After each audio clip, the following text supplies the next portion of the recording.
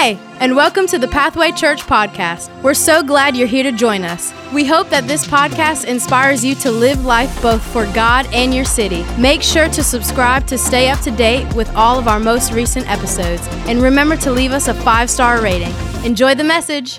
Today we close out our message series talking about that guy. And we could spend a couple years on a message series talking about that guy. We have been that guy. We know that guy. But we're going to wrap it up today, and I'm going to be talking to you about the high cost of low character. We're going to be looking at the life of Joab. Joab was one of David's generals. We're going to get into that here in just a second. But as we start out, I want you to know that a character is on everybody's mind right now. In fact, I want to read an article. Well, I don't want to read the whole article, but just a couple lines out of this article, Beyond the Resume, Why Hiring for Character Matters More Than Credentials. You see a resume, you can see accomplishments and achievements, but that doesn't tell the whole story. Character really matters. From Inc. magazine, the link between principles and profitability is incontrovertible. A business will be more successful and profitable if its leaders model values-based leadership in order to create a strong culture of character. The C-suite should hire individuals who similarly espouse values-based leadership. Such management is exhibited by leaders who live their lives with integrity, ethics, and values, and those who hire based on character, competence, and potential. Character matters a whole lot. How many of you know that today? Character is really, it's needed more today than just about ever before. It seems like it to me at least. We need character in the school. How many of you want teachers to have high character and integrity to be teaching your kids? We need character in our family, in our city, in our neighborhood. We need character in our city government. We've been reminded of that recently.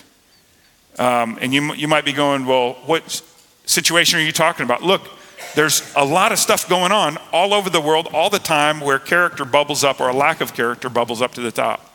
How many of you know we need character in our state? We need character in our nation today. Somebody's going to say, well, Pastor, we really need character in the White House. It's true, we need character in the White House. This week I'm reminded of that as we have, legislation and executive orders coming out saying that we want to make hormone therapy and sex change operations available to minors, at very young ages.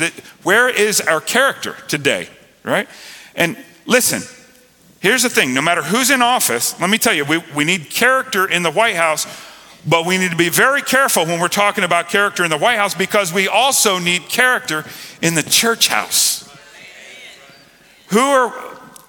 On what foundation do we stand when we're pointing out people's flaws, when we have character blind spots in our own lives? So I want to talk to you about the high cost of low character today. Now let me give you a word to you, and this word is not only to you, but this word is for you. I want you to hear me. I want you to do well in life. I want you to excel. I want you to succeed at what it is that you do. And I believe this is biblical. I don't think that God calls us to just manage whatever has been given us. The Bible tells us right at the beginning to go and take dominion over the earth. I believe we ought to leave our town better. We ought to leave our family better. Your family ought to be better because you existed. Have you had some problems? Absolutely. If you're living and breathing, there's some things you'd like to do over again. But from this moment, we ought to be able to say, I'm going to give God everything that I have and whatever he's put in my hand, whatever my hand has found to do, I want to do it for the glory of God. Is that a good word? I mean, that's scripture. I want you to do well. I want you to move forward. And in doing that, we use our talents and our abilities and our giftings and our skills, the things that God has given us innately and the things that we've learned and developed and accumulated in our lives. But listen, I want to give you a warning today.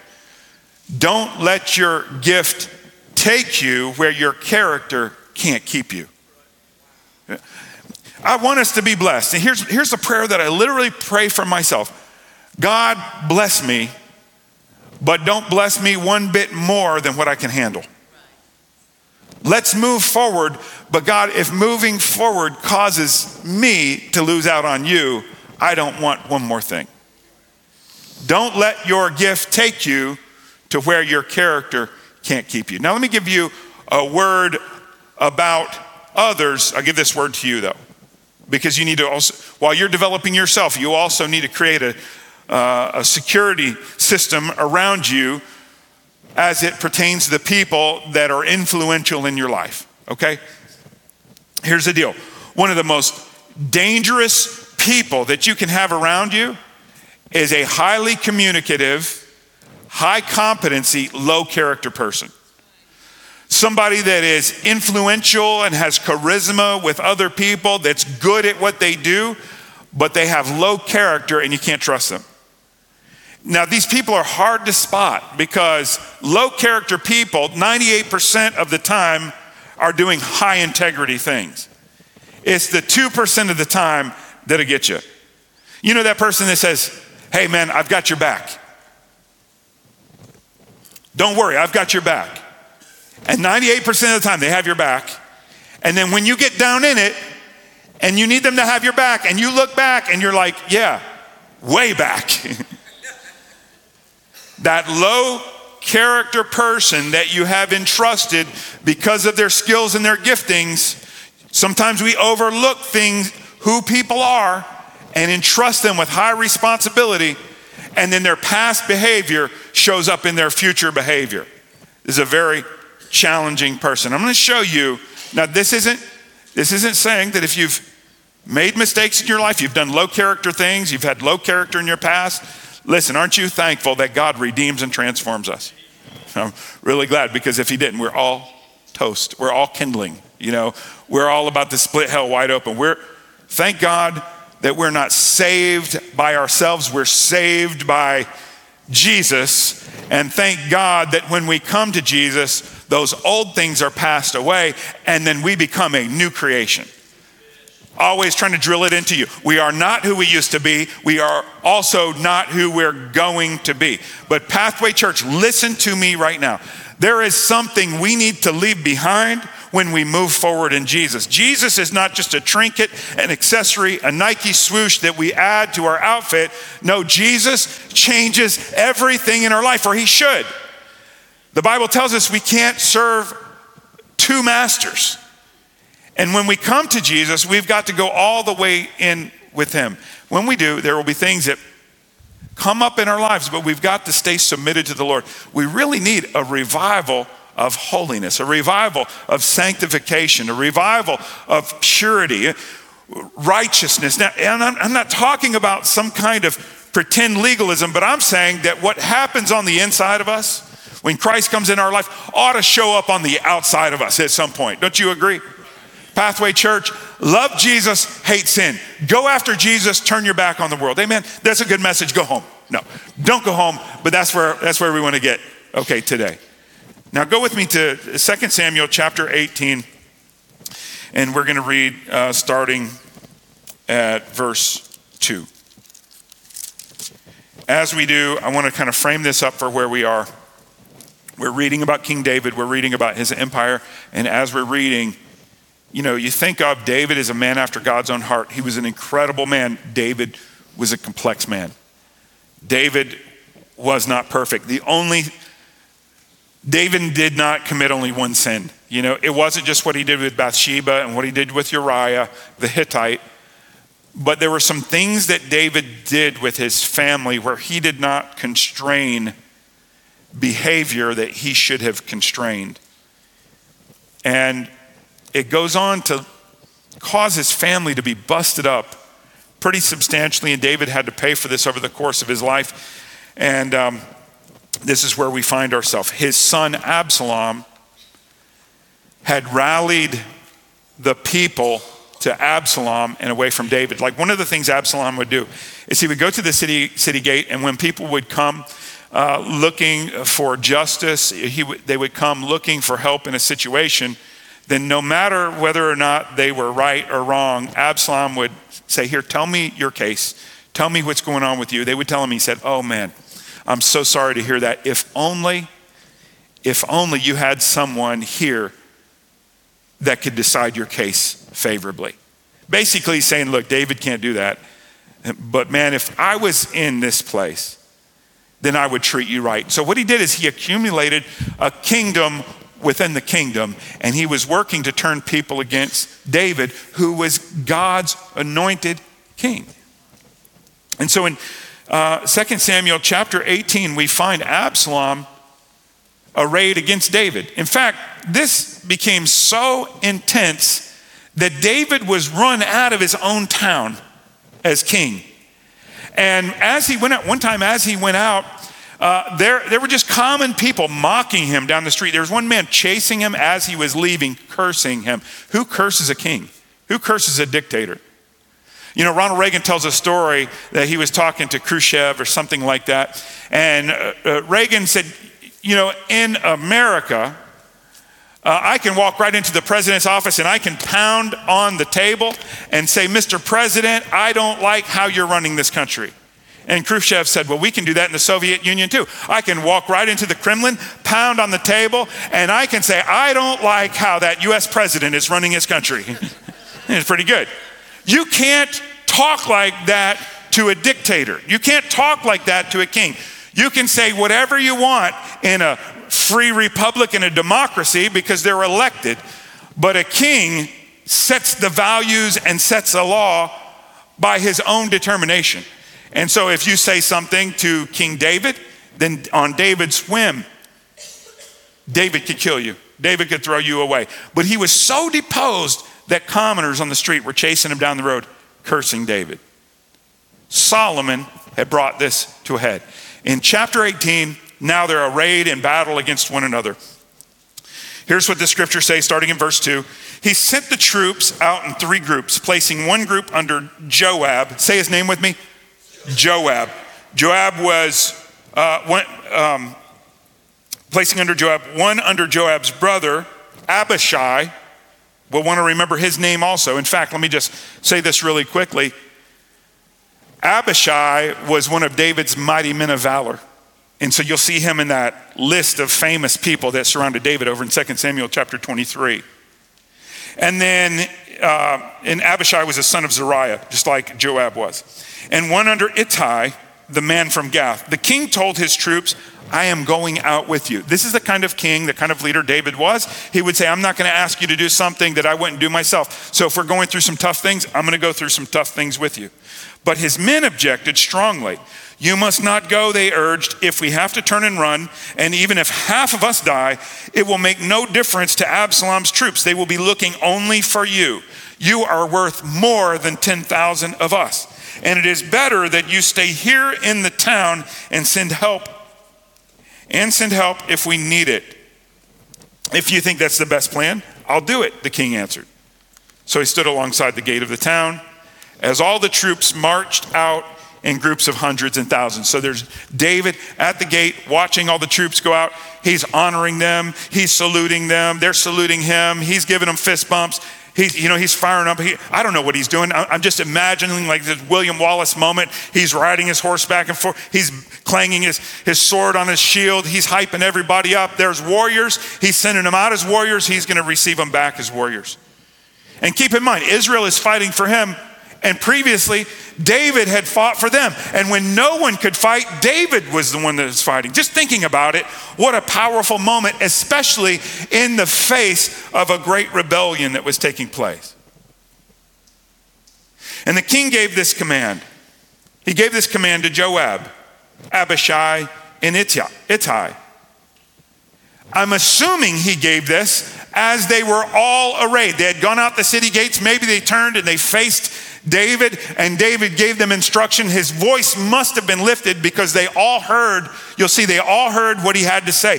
This must have been a powerful, very inspirational conversation or challenge. He said this to his 3 generals And he said it in front of his men, making these generals accountable to his men. He said, for my sake, deal gently with young Absalom. He said, my son has turned his back on me. He's divided the empire. There's been so much killing and death, and there's been difficulty. You can't have war without great difficulty, inflation, gas prices, all of the things. Think about the people in the Ukraine. They're fighting for their homes. Their homes are being shelled. There's nothing to go back to, but that's their land. They're fighting for that. This is the same place that David was in. The Bible says, and all the troops heard the king give this order to his commanders to deal gently with Absalom. Jump down to verse 9. During the battle, Absalom happened to come upon some of David's men. He tried to escape on his mule, but as he rode beneath the thick branches of a great tree, his hair got caught in the tree. Now let me pause. If you go back and read just before verse 9, you'll see that 20,000 of Absalom's men were killed, and a lot of them were lost to the forest. The forest was a thick place. It was a dangerous place. So it gives you an idea of what Absalom was riding into. So he's caught by his hair, hanging in this great tree. His mule kept going and left him dangling in the air. One of David's men saw what had happened and told Joab, I saw Absalom dangling from a great tree. What? Joab demanded. You saw him there and didn't kill him? would have rewarded you with 10 pieces of silver and a hero's belt. But listen to how perceptive and how wise and how obedient, how faithful one of David's men was in the face of the top commander, the commander of all of David's forces. He said, I would not kill the king's son for even 1,000 pieces of silver.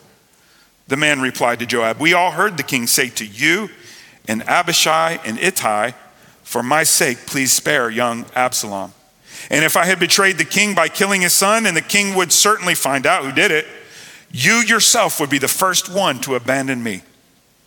Enough of this nonsense, Absalom said.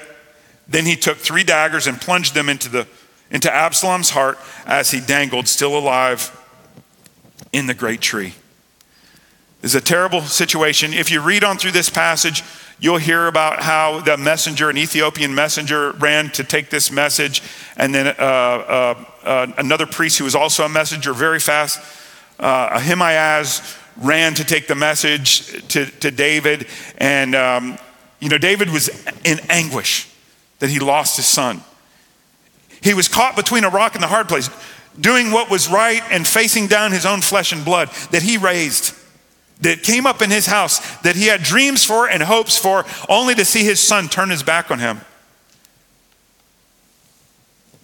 Joab took a really terrible situation and made it so much more terrible. Here's who Joab is. Joab is connected to 3 of David's mighty men. 2 are his brothers, and one of them was his armor bearer. One of his armor bearers may have actually been there when Absalom died. 3 are listed in David's mighty men, yet Joab is not. Joab was his most effective warrior, but he was low character. Joab is David's nephew. He's son of Zeruiah. Zeruiah is David's sister. So there's Joab, there's Abishai. The rest of her boys were running down in this whole thing. It's a very complex relational situation. Joab was commander of David's army. Think about this. Joab led David's men against the Jebusites at Jerusalem, giving Jerusalem back to David. That's the day that Jerusalem became known as the city of David. Let me tell you, David not only loved Absalom, but David loved Joab. There was a relational connection, and yet Joab did some truly terrible things to David. I'll share some of these with you. I just want you to understand how close David was. See, here's the thing, that when we read this passage here, we need to understand that the character problem was exposed. Joab's character problem was exposed when Joab and his brother did something even prior to Absalom. Absalom's death should not have surprised David. Let me back up to some previous battles. There was a previous battle, and Abner was the commander over the enemy that was up against David. And in this battle, Joab witnessed Abner, the leader of this other army, this other people, killed Joab's brother in battle. And when he killed him in battle, and these were military men fighting military men. It wasn't like Joab's brother was just having a coffee. It wasn't like he was just in his home and somebody shelled his home. Or, right now they're documenting abuses that are taking place in the Ukraine. It's not like his hands were bound and he was executed. It wasn't like Abner had committed an atrocity and then was put on trial and then Joab killed him. But here's what happened. David and Abner, after the battle, came and they met in a state-level meeting publicly. And David affirmed and platformed Abner, and they had peace, and the war went away. And Joab was concerned that Abner was going to be placed as a commander, displacing Joab. And so very calculating, Joab said, you know what, yes, he killed my brother, but he's also a political threat to me. And so when Abner walked into the city gates, Joab, in a time of peace, assassinated Abner. It's a really terrible thing.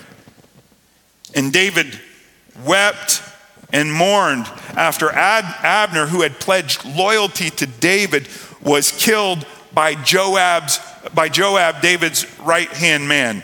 And when he did, when this terrible thing happened, then we see David being exposed for the character problem that he had.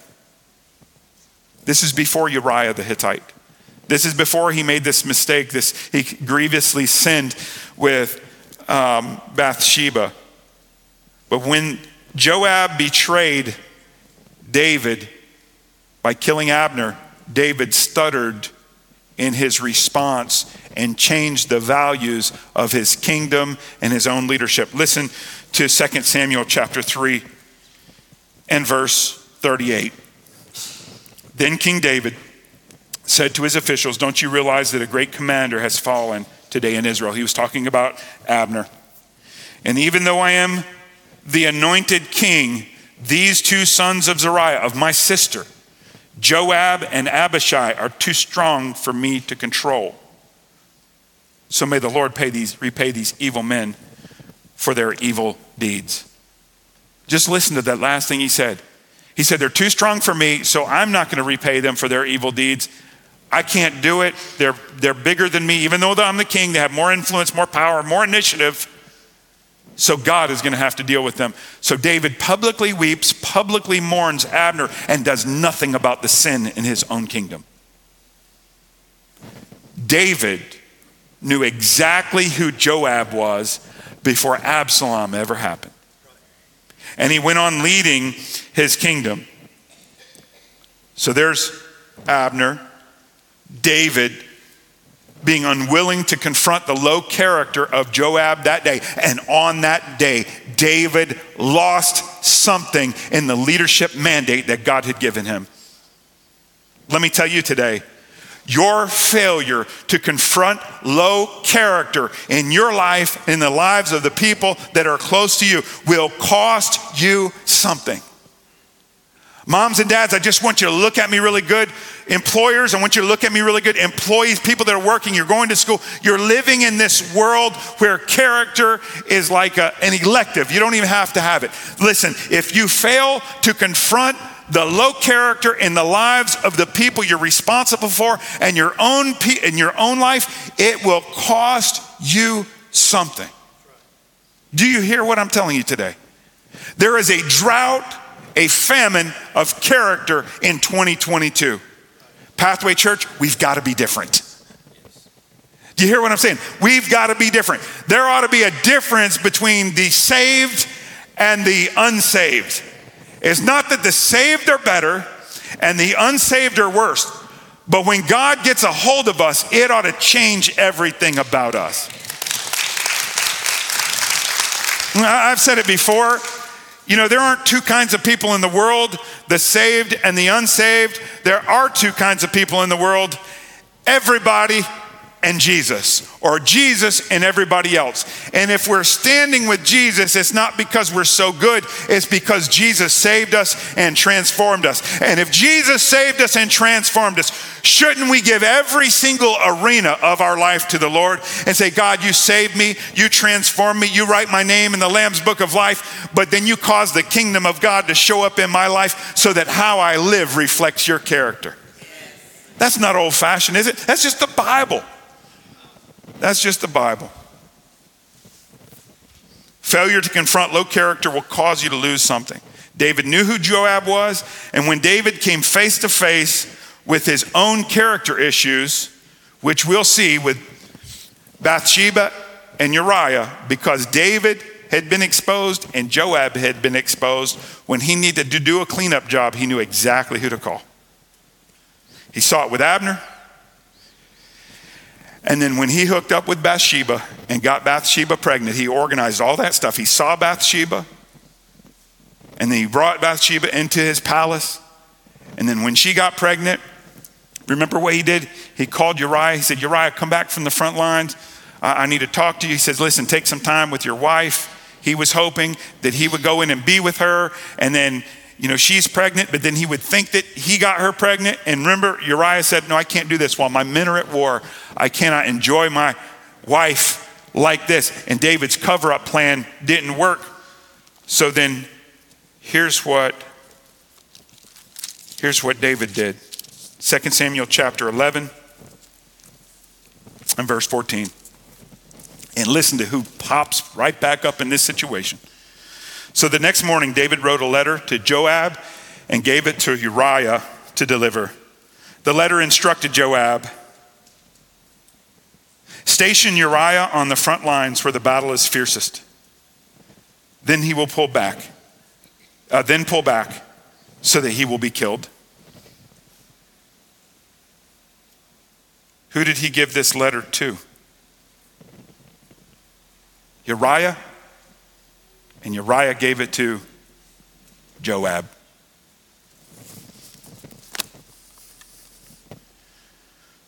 Once Joab and David cooperated in this situation to kill Uriah, David was complicit with the low character issues of the commander that would not follow David.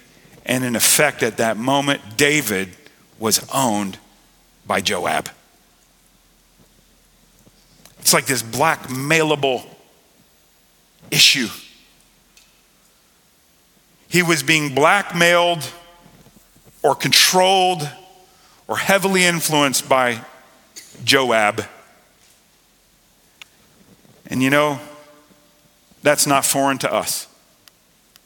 Because in each one of our lives, if we're following Jesus, we have come to places where we've been faced with opportunity to serve the Lord. And when we step out, we've heard the enemy whisper in our ear. And he said something along the lines of, if you put yourself out like this, I'm going to show you for the fraud that you are. Who are you to share your faith? Who are you to serve? You're a fraud. You're phony. And the enemy is blackmailing you, using your low character in your past to keep you frozen where you are. Let me just tell you what you do with blackmail. Let me just tell you what you do when somebody gets you in a corner and is holding your past over your head. When the enemy tries to remind you of what you've done to cause you to be frozen, here's what you do. You just go ahead and say, you know what? The enemy's trying to keep me back and he's trying to hold my past over me. Well, it's true. I'm a liar, I'm a thief, I'm a manipulator, I'm a womanizer, whatever it is. I'm an abuser, I've been addicted, all of those things. But you know what? That's not who I still am. God has changed me. He's saved me. He's cleansed me. He's transformed me. And I'm not that anymore. Yes, I still struggle with some things, but God has been faithful to me. So devil, whoop, there it is. That's all I got. It's time to move forward. And when you take the blackmailer, when you take the hostage taker and you throw your stuff out there, he has nothing else over you. You know what that's called? That's called a testimony. That's called I was a sinner and now I'm saved. I was addicted and now I'm free. I was in bondage, but now I'm delivered. I was in a miry pit, but now my feet are on solid ground. I'm not where I want to be yet, but I'm also not where I was. God is at work in me, and if God can work in me, there's nobody he can't work.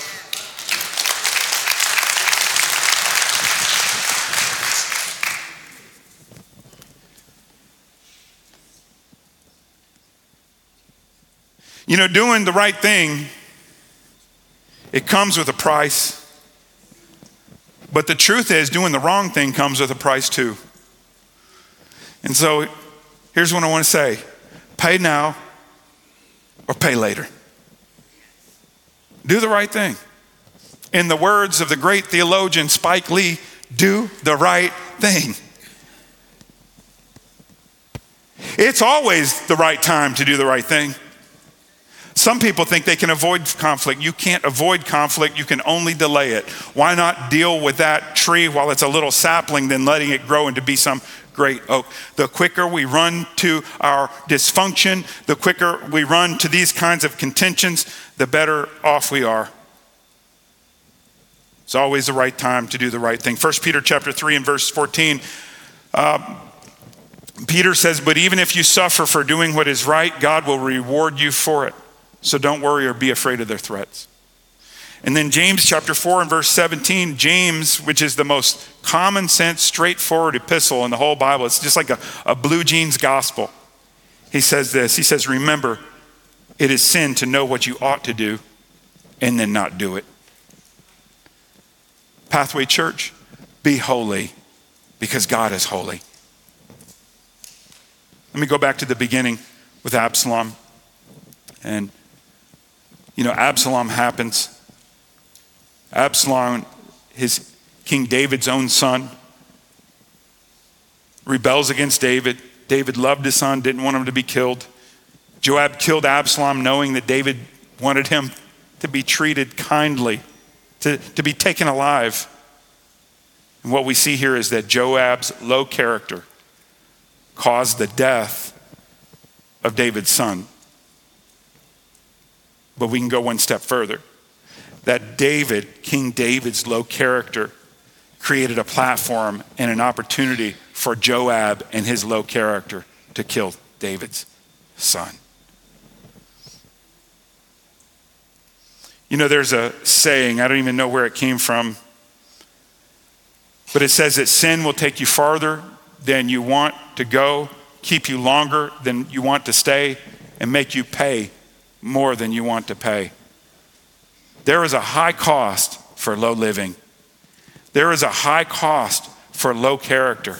I'm praying that God would continue to refine us and that our homes, there would be integrity in our homes, there would be integrity in our church, there would be integrity in our community, and we would lead the way. And as we do, that there wouldn't only be high character, but there would be high grace. And that we can walk with people as they fail and as they make mistakes, and we put our arms around them, because the truth, every single one of us have needed God's arm around us as we've launched out with him only to fail. How many times? 70 times 7 is what Jesus is saying. He's saying, look, it's not really a math problem. It's do this. When you fail, pursue Jesus. When you fail, pursue Jesus. Pathway Church, don't be weary in well-doing, but also don't be weary when things don't go well. Keep loving Jesus. Hang in there. My dad would say it like this. He would say, hang in there like a hair in a biscuit. You know what I mean? Just don't quit. You can't get rid of me. You know, I'm not going away. Listen, don't be tired. Don't get discouraged. Don't get frustrated. Keep reaching out to God. And listen, Pathway, when you see your brothers or your sisters caught up in sin or in a fault, be gentle and gently restore them in faith. Love them every single step of the way.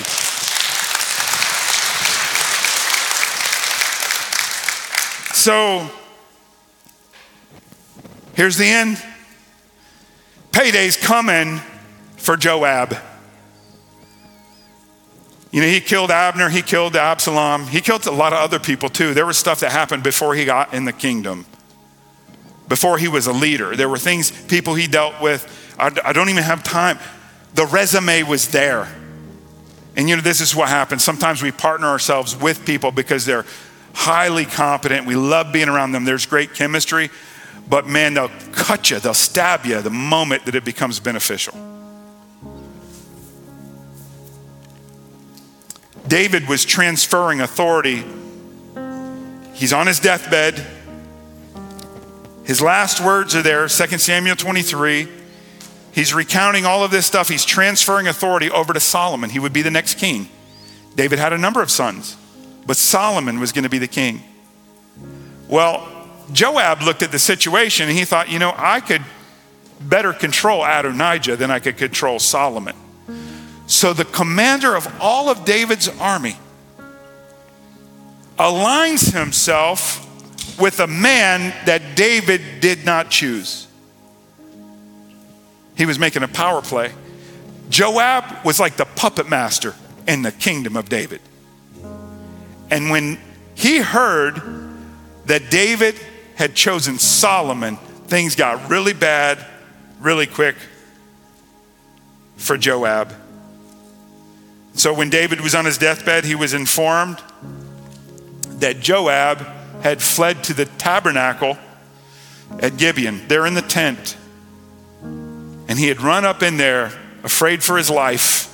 But he thought, if I can get to the tabernacle, I can get to the sanctuary, I'll be safe. And let me tell you what Joab was not doing. Joab was not repenting. Joab was not returning to God. Joab, yet again, was being manipulative of the king. And he went right up in there. And the Bible said that he had grabbed the horns of the altar. Solomon sent Benaiah in to deal with Joab. Solomon knew exactly who he was. Solomon had seen what had happened to his family and what had happened to his dad. And let me tell you, I'm a pastor's kid. When I was 14 years old, I walked out into the church parking lot and I heard two guys from the church eating my dad's lunch. They were talking bad about my dad. I wanted to fight them right there. I said something to them. I was 14 years old. That's pretty terrible, isn't it? I wanted to poke both of those guys right in the throat, Solomon saw all that stuff. He saw all of it. He saw all of the palace intrigue. And he had just been waiting. He saw what happened to Absalom. I don't think Solomon liked what Absalom was doing, but that's his brother. You know what, my brother and I, we used to get big fights. We're less than 2 years apart, and my brothers, we're competitive. I mean, his size was pretty big, and we get in these big fights. Go toe to toe. My dad's rule, it got so burdensome on my dad watching us fight that he came up with a rule. He said, look, if one of you cry, you both get a whipping, right? He's just trying to do everything that he could to order that up. My brother and I fight, but you mess with my brother, you're going to get me. You mess with me, you're going to get my brother. I know that's how Solomon felt. And so when Joab goes running into the tabernacle, Solomon says, baby, it's time for my first executive order. And he sent Benaiah in there into that tabernacle and with orders to kill Joab. And Benaiah said, come on out. He said, I'm not coming out. I'm staying right here at the altar. Benaiah didn't know what to do. He was caught between Solomon and a holy place. And he went back to Solomon. He said, I don't know what to do. He's in there, and Solomon's like, didn't I already tell you what to do? Go in there and kill that joker. Well, check this out. Solomon knew what he was talking about. In Exodus chapter 21, verse 14, there's a law for this. And the law says this: if a man willfully attacks another to kill him by cunning, you shall take him from my altar that he may die. Drag him away. It said, my kingdom is more important than your manipulation. And listen, God loves your family. He loves the people around you, but we have a just God. It's important that we come to Christ and we're honorable for him because he loves us. He also loves the people that are around us. They take him out. And we see in 1 Kings chapter 2 that Joab was killed by Benaiah at the command of Solomon while holding on to the horns of the altar. What a thing. All of it could have been avoided. If David would have recognized the low character, what would that kingdom have been like? Now, David gets all kinds of recognition and all kinds of praise, but you know what? There's just a lot of drama that could have been avoided. And along those lines, I just want to say to you today, there is a high cost for low character in our lives. None of us are perfect. But I would call you, Pathway, to a life of holiness and a life of purity before the Lord. I want to close with this. It's Charles Spurgeon's sermon number 271 that was given on August 21st, 1859. And he's talking about Joab. I'm going to let him transition this from an Old Testament story to the way that Jesus does business right now. Here's what he said. Joab, when he fled from the sword of Solomon, laid hold on the horns of the altar, thinking that surely when he had laid hold on that altar, he was safe. He was in vain confidence, for he was dragged from the horns of the altar and slain. But if you can lay on hold on the horns of the altar of God, even Christ, you are most surely safe, and no sword of vengeance can ever reach you. He said, I saw the other day a remarkable picture which I shall use as an illustration of the way of salvation by faith in Jesus. An offender had committed a crime for which he must die, but it was in the olden time when churches were considered to be sanctuaries. That's kind of funny to hear Charles Spurgeon in 1859 talk about the olden days. He said churches were considered to be sanctuaries in which criminals might hide themselves and so escape. See the transgressor, he runs towards the church. The guards pursue him with their drawn swords, all athirst for his blood. They pursue him even to the church door. He rushes up the steps, and just as they are about to overtake him and hew him in pieces on the threshold of the church, out comes the bishop, and holding up the crucifix, he cries, back, back, stain not the precincts of God's house with blood, stand back. And the guards at once respect the emblem and stand back, while the poor fugitive hides himself behind the robes of the priest. It is even so with Christ. The guilty sinner flies to the cross, flies straight away to Jesus, and though justice pursues him, Christ lifts up his wounded hands and cries, justice, stand back. Stand back. I shelter the sinner in the secret place of my tabernacle. Do I hide him? I will not suffer him to perish, for he puts his trust in me. Praise be to God. Aren't you thankful for that today? Come on, somebody bless the Lord right now.